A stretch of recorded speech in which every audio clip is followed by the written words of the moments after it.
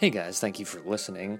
Those were several pieces that were just released today, in addition to some other extra pieces that have been personally selected because I thought they were interesting and that people should take a real good listen if they really like to listen to some different stuff out there.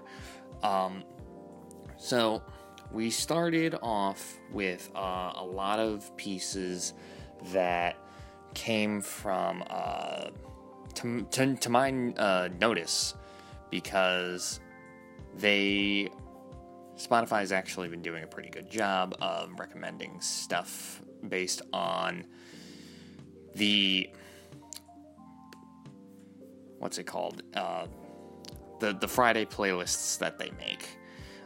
For the release radar, which is a great way to really expand yourself if you're looking to listen to new stuff. So we have some interesting tracks. Michael Bublé came out with a new track. Some demos for Back in the USSR came out from the Beatles. That was really interesting. That's just kind of a piece of history right there. A new mix for Led Zeppelin's classic song, Rock and Roll, as well. Sounds just as powerful, if not, kind of just in a bit of a new light.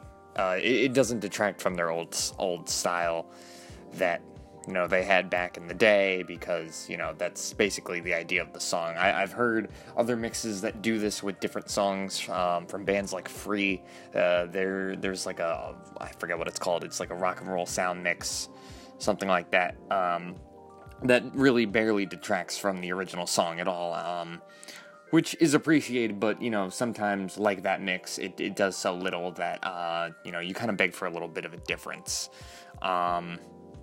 So, that's a little back and forth right there. Muse actually just came out with a new song, Pressure. They got a bit of like a mini album here, featuring other songs, Dig Down being the last on its list, and I think Dig Down is honestly the best track on the record. But considering that Pressure is new, Pressure is good, it's a good piece. Take a listen to that. I do think it pales slightly in comparison to Dig Down, but nonetheless a good track. We also got another version of The Shortest Straw from Metallica. That was definitely interesting. That was when the writing was in progress, so the lyrics are a little bit different. I haven't actually gone to check the difference in the lyrics, and unfortunately I'm half deaf, so I can't hear the difference in all lyrics too well, unless they're insanely obvious. Calvin Harris came out with a new piece, though I don't think I put that on here, but something to take note of. Let's see. In addition, we also had a remaster of Oh Well Part 1 from Fleetwood Mac. It was a mono, non-stereo piece for, people who are kind of like audiophiles that care about that sort of thing.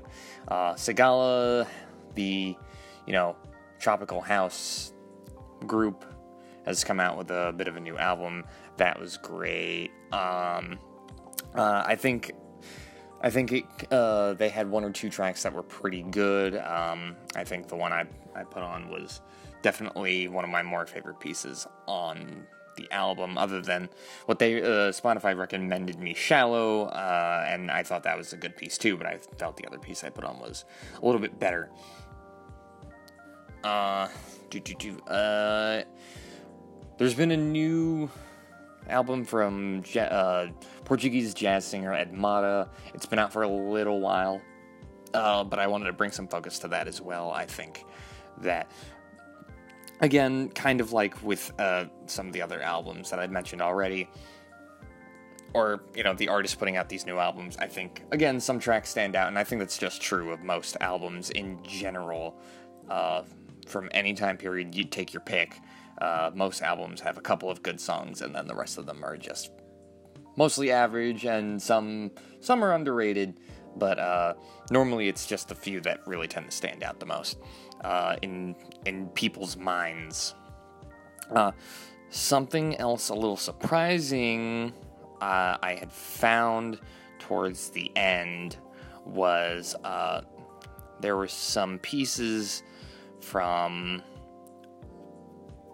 groups like Disclosure. Disclosure, if you listen all the way to the end of all the songs that I put out today, you heard where Angels Fear to Tread by Disclosure. That took a really interesting turn compared to what they've normally put out. Disclosure kind of detracted from the typical Sam Smith sort of sound that they've always had, and I think Sam Smith has made Disclosure what it is in some regard. I think Sam Smith as a vocalist has kind of made Disclosure pretty iconic in itself.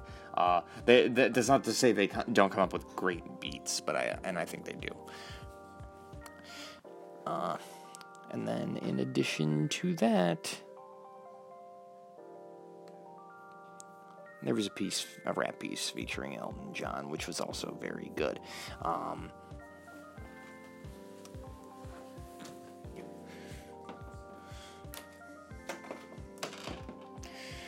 That being said, that's all I have for today. I hope everyone enjoys the weekend. Keep listening here on Anchor if you want to keep listening to the music, and you need to keep listening to the music. It's the only place you can. If you're listening to this on another platform, I'm great if you enjoy my opinions.